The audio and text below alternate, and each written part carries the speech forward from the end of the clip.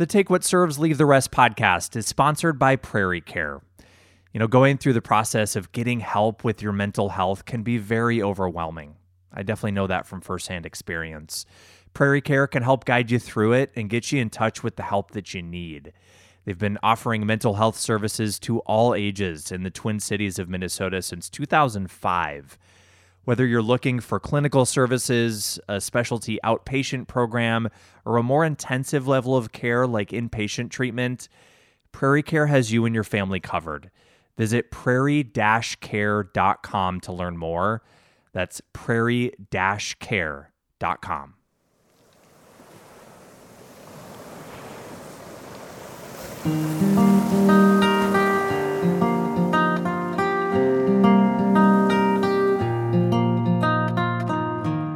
Well, hello, my friends, and welcome here into this episode of the Take What Serves, Leave the Rest podcast. My name is Brian Pyatt, and I am your host, and it is so great to have you here with us. And just briefly want to start this episode by giving a big thank you to Prairie Care for officially becoming a sponsor of the podcast here. This is a real honor for me to be linking hands with Prairie Care, and it means a lot that they are supporting this community, supporting this work, and just so grateful for them. And wanted to let you all know that as part of this partnership, we are every month going to be bringing on different voices from the Prairie Care community to talk to all of you, covering a whole range of mental health related topics. And this week is the first of those conversations. We are going to be talking about essentially Therapy 101. I know that therapy can be kind of this really overwhelming process, scary process at times that, especially if you're new to it, it can be a bit overwhelming to maneuver. And so what I'm hoping to do with this episode here today is talk about things like, what is therapy? How do you find a therapist? How do you maneuver that process? How long do you meet with your therapist? How often do you meet with your therapist? Just kind of cover some of the basics of what you can expect if you are stepping into this process out there. And we have two wonderful humans joining us for this episode. We are talking with Dr. Anastasia Ristow and Dr. Anna Bollinger. They are both at Prairie Care, and they're going to be offering their insights around this topic to all of you. And I'm so excited about it. Some brief introductions. Dr. Bollinger is a marriage and family therapist at Prairie Care, works a lot with kids and teens in their partial hospitalization program, but also works with people of all ages. And Dr. Ristow is also a therapist and also the director of psychotherapeutics there at Prairie Care. And it's a big word, right? But essentially what that means is Dr. Ristow oversees therapists, associate therapists, and psychologists at Prairie Care. And really means a lot that they took some time out of their very, very busy schedules to connect. And I talked to both of them separately, individually, and then kind of blended the two interviews into this episode. So you'll be hearing from both of them as we step into this. So I hope you find this helpful, and let's go ahead and get started. My conversation with Dr. Bollinger and Dr. Ristow.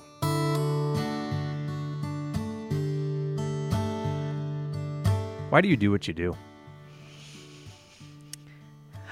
Such a good question. I could probably talk for hours about that. It's hard to be succinct in general, but with that, I just know that everything about this work has potential to make a difference, often in ways that I don't understand or can't predict or might not even recognize. And that to me is so powerful. Being with people in like these hard, changing moments. When people come to therapy, they're coming because things have been really hard. The space that you create as a therapist or a psychologist is in so many ways a sacred space. It's such a unique space between you and the other person or persons that you're engaging in this work with. And sometimes you can see a person who's on a certain pathway shift in a way that's so pivotal for their life pathway that it's just this amazing honor to be a part of and to get to see them doing that hard work and getting there. So there's just something about all of that that invigorates me and feels so enriching. I really believe that a lot of times the hard things are parts of what make us who we are. Yeah. And so being with people in those moments is in some ways like sacred work. And I feel really thankful to be there. So therapy, I know, is kind of this big word for a lot of people that almost scares people, I think, sometimes that aren't really used to talking about it. How do you describe like what therapy is? I would say therapy essentially is when you create, and it used to be when you go to a place, but right now it isn't even necessarily that. Sometimes it still is. But I think what we've learned, and really it reinforces this as we've had to move virtual, therapy isn't about the place. Therapy isn't about the stuff. Therapy isn't about necessarily like worksheets or skills or tasks. It's about the space that you create together to intentionally choose something to explore, to learn more about, and to figure out how to make different in some way. It's a space to evolve and discover. Yeah. And feel like you can find out more about yourself or, you know, where your life is or where your life has been or where your life is headed. I think that the goal of therapy is to know more and to have more choices.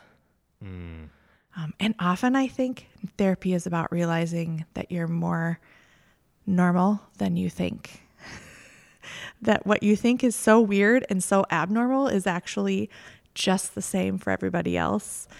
Or you're not as bad at this, that, or the other. Or for many parents, guess what? You're not screwing up like you think you are, or you're not an awful person, or, you know, whatever. Yeah. We kind of develop these narratives about and conclusions based on everything we think we see around us and what we think other people are like. And then we get into therapy and we have this space and the lack of distraction, the ability to actually just be present and focus, which is kind of uncomfortable at first. Many of us discover so many things about ourselves that are, you know, actually not as weird as we think and are very valuable. Do you have to have like a diagnosis or something specific that you're struggling with to see a therapist? No, not at all. I think with kids and teenagers, that's more often the case. Yep. Parents are usually driving it, although sometimes we see kids and teens who are like, please get me a therapist, you know, because these days, I think the climate has changed so in such a beautiful way these last couple of years that kids and teenagers really seem to understand the value of therapy, and it's almost a cool thing. And so Kids Yeah. know about it and talk about it and ask for it. And usually there's something specific and identifiable with those folks. But I would say for a lot of others, it may just be a general sense of like, I'm just not content, or I'm just not happy, or there's just something that's missing, or I don't know, I feel like I'm having a hard time connecting with people, or gosh, I keep cycling through dating partners, you know, or maybe I'm questioning some of those things and I'm not sure if I'm even on the right track. Like is something wrong with me? Those kinds of things. And that's often the narrative we'll hear is like, I feel like something's wrong, but I don't know what. And that's perfectly natural therapy stomping grounds to explore together.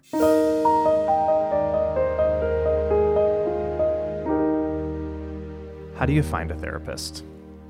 Such a good question. It's a big question, right? Yeah. I mean, I think most people start with asking people they know if they know any good therapists. So word of mouth is a common trajectory that we see. But you know, that's, I think, more common now as people are talking about it more. But there are still a lot of folks who really prefer to keep this pretty private. Dr. Ristow and Dr. Bollinger say a great starting point is to get a list from your insurance company of who is in your network. Asking your primary care doctor who they recommend is also a great starting point. You can contact any major healthcare network in your area. Let them know that you're looking to see a therapist and they can help you out. One thing to note there is that there tend to be some longer waiting times if you do go in that direction.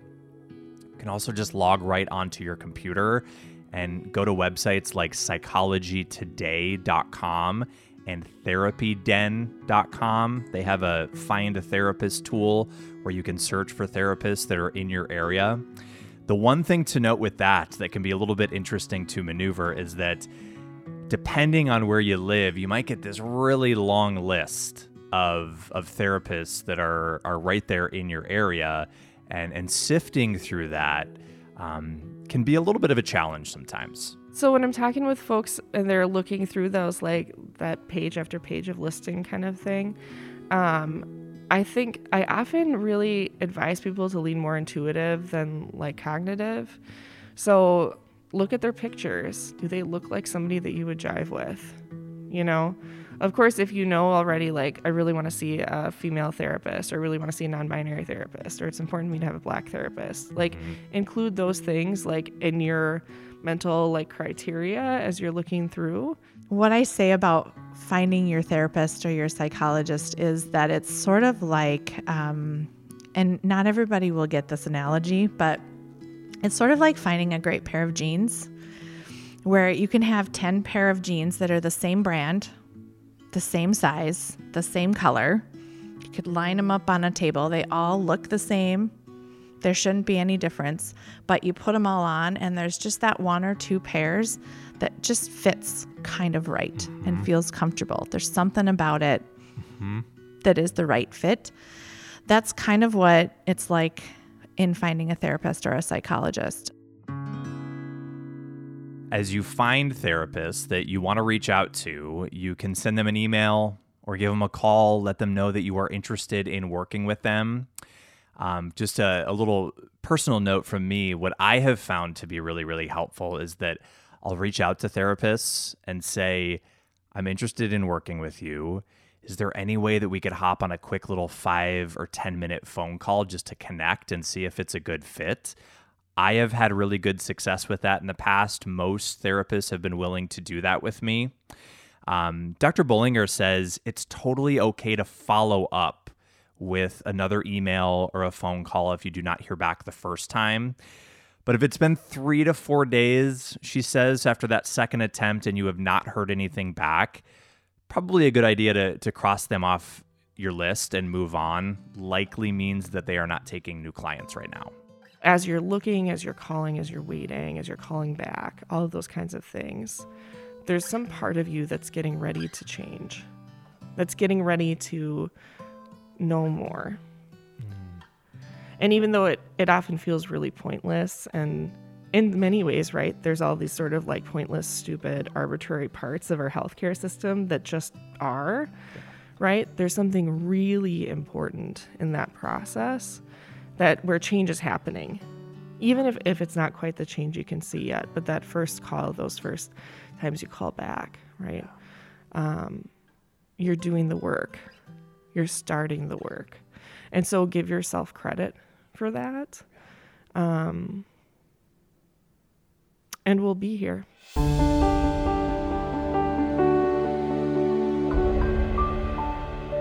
So you get to the point of meeting with your therapist for the very first time. Very important to note here that it is super common to feel anxious heading into that first meeting, potentially might even feel a little bit awkward. And I think it's really natural to feel that burst of anxiety right beforehand, especially the very, very first time. But sometimes that's not unusual, even when it's your 51st time. Totally. Because it's like our minds and our bodies are anticipating that we're about to do something pretty great, pretty important, pretty big. Dr. Ristow says that first session will likely be around an hour. Then after that, most sessions last between 45 and 55 minutes. A lot of people start seeing their therapist once a week or every other week to begin. And as far as how long you're going to work with your therapist, that really totally depends on everybody's unique situation. Dr. Bullinger says, especially with longer than normal wait times happening right now because of an increased demand, she recommends giving it 5 or 6 sessions to see if it's a good fit between you and your therapist. Of course, if there's stuff happening like the therapist short cancels like a couple sessions in a row, or there's something, I heard one person talk about a therapist fell asleep in a session. Something really crazy, outlandish like that, you know, like obviously like cut and run. I don't think they teach that in school, right? No. Good time to take a nap Not right in the classic middle of your family therapy therapy session. either, as it turns out. I mean, like, you know, therapists are human like anybody else. We all have we all have bad absolutely. days, but like that's pretty spectacularly bad. Dr. Bullinger says it is totally okay to ask your therapist for a referral if you do not think it's a good fit. And having some of those difficult conversations when you don't feel like things are going well, a little bit uncomfortable for sure, but they can actually deepen the connection between you and your therapist. It is your time. Like, it's so valuable for you to know that it's like the best place to practice speaking up and saying what's really on your mind, knowing that this is not a family member, this is not a friend. You don't have to worry about hurting their feelings. You don't have to worry about what it's going to be like the next time you see them, because part of our job is allowing the space for all of that mucky, ucky, uncomfortable stuff to happen, and know that we're there for you unconditionally, no matter what. I've had people in my office, you know, sometimes therapy is really hard. And it brings up really big feelings. And I've had people say some really hard things, and they come back the next time and we're that much further along our path together. And I'm there with open arms, you know, because I understand it's part of the process. Yeah. And it's not about me, the therapist or the psychologist. It is not about us. It is about you 110%. It's your time. Now, even if you're in a groove with your therapist and things are going well, there are definitely going to be those days where you just do not feel like going. You want to cancel, you're just not feeling it. Certainly happens. And interestingly, Dr. Ristow says sometimes those can be some real moments for growth. Sometimes those sessions end up being the most impactful ones, if that makes sense. Yep. And maybe that's because we can be a little more real when we're in the raw, you know? So maybe it's not about showing up a certain way, it's just showing up. Yes. Yes. Being willing to kind of show up in the midst of whatever's going on with you that day, even if it looks really messy.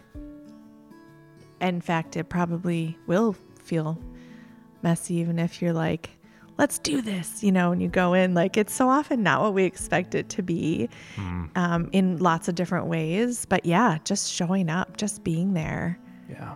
I know a lot of us are wired in this way of, like, I need to do therapy right, or I need to win at therapy, or I need to kind of reach the, reach the finish line of therapy, and then everything's going to be great. Mm-hmm. Is that the case? Is that how it works? No. I mean, for some specific things, like especially little kids, yeah, you might have something that's super concrete, like wetting the bed or tantrums or whatever it might be, getting to school without a meltdown. Yeah.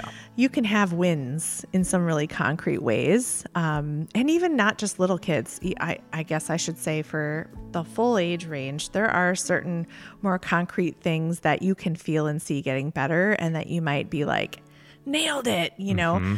But I don't know that it's often in the session. I think a lot of the work happens in the session, but a lot of the progress also happens between sessions. And I don't think that we can do therapy right or wrong. And again, almost 20 years of doing this work, I got to tell you, so often the sessions where I leave there thinking, I wonder what's going to stick from that. Because for me, I'm not sure that it was the things that I had thought. Like I kind of go in with an idea, and then I leave going, as the therapist or the psychologist, going, well, I don't know, that went way different than I thought, or, I'm not so sure about that one. And almost always the next time, for the sessions that I feel were a little bit of a bust, the person's like, dude, like there was this piece that we said, like, this has been sitting with me, and I've noticed this, and this. So, like, I say that just to release that pressure from ourselves, either as providers, but especially as the ones in therapy, the client or the patient, that, like, there isn't a right or wrong way to do it. And we might think we know what to expect and what it means to have had a good session, but often there's pieces of it that are going to sit and resonate with you in a way that you can't even predict in the hour while you're there. That, like, 2 days later, all of a sudden you're still mulling over that, and you're noticing something is starting to shift a little bit in some way. That's impact, and that's important. And that's like therapy gold, When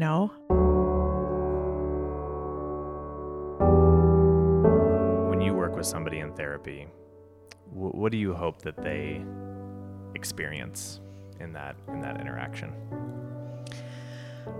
I hope that they experience a moment of hope. I hope that they experience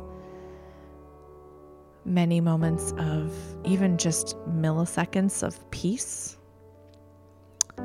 I hope that they feel compassion towards them. I hope that they feel safe. I hope that they feel grounded and contained, cared about and valued. I hope that to the degree it's possible, that they can feel sort of seen and known. That it feels safe. Like, it can also be sort of a space where, like, the whole of life can show up, so sometimes therapy is really silly, and, like, that's okay, right? You can be depressed, and there can be silly moments. That can be part of life, And so as much as possible, it's a place where the whole of life can show up and people can be seen and known. That's my hope. We want people to be able to know that when they set aside this time and they use their valuable resources to pay for it, and they pause their life to spend 45, 55 minutes with us, that becomes a space unlike any other in which they can be.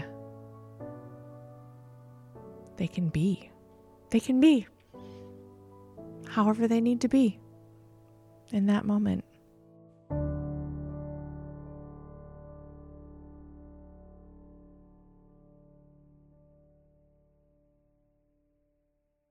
I just want to once again give a big thank you to Dr. Ristow and Dr. Bollinger for taking time out of their very busy schedules to have these conversations, and a big shout out also to the team there at Prairie Care for helping make those happen.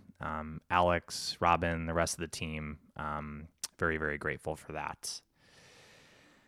And I hope that you were able to take something away from this conversation. And I know that there are some of you out there listening who have done a lot of therapy. Maybe you're seeing a therapist right now and in that process. And I know there's also many of you out there who are maybe interested, intrigued, but overwhelmed and scared about the idea of going to therapy. And I get that. That can be a very, very real thing to experience. What I would just want to add to this conversation today is that going to therapy, doing this work is not a sign of weakness, and does not mean that there's something wrong with you. I tend to look at it kind of the exact opposite. I think that being willing to ask for help and step into some of these spaces that kind of feel scary and can feel kind of overwhelming and messy are some of the most courageous things that we can do in our lives. So wherever you're at, I hope that you found this conversation helpful. And as always, every episode that we put out, I hope that you just take what serves you from this and go ahead and leave the rest. Be gentle with yourself out there, my friends. One moment, one day at a time, and we'll talk soon.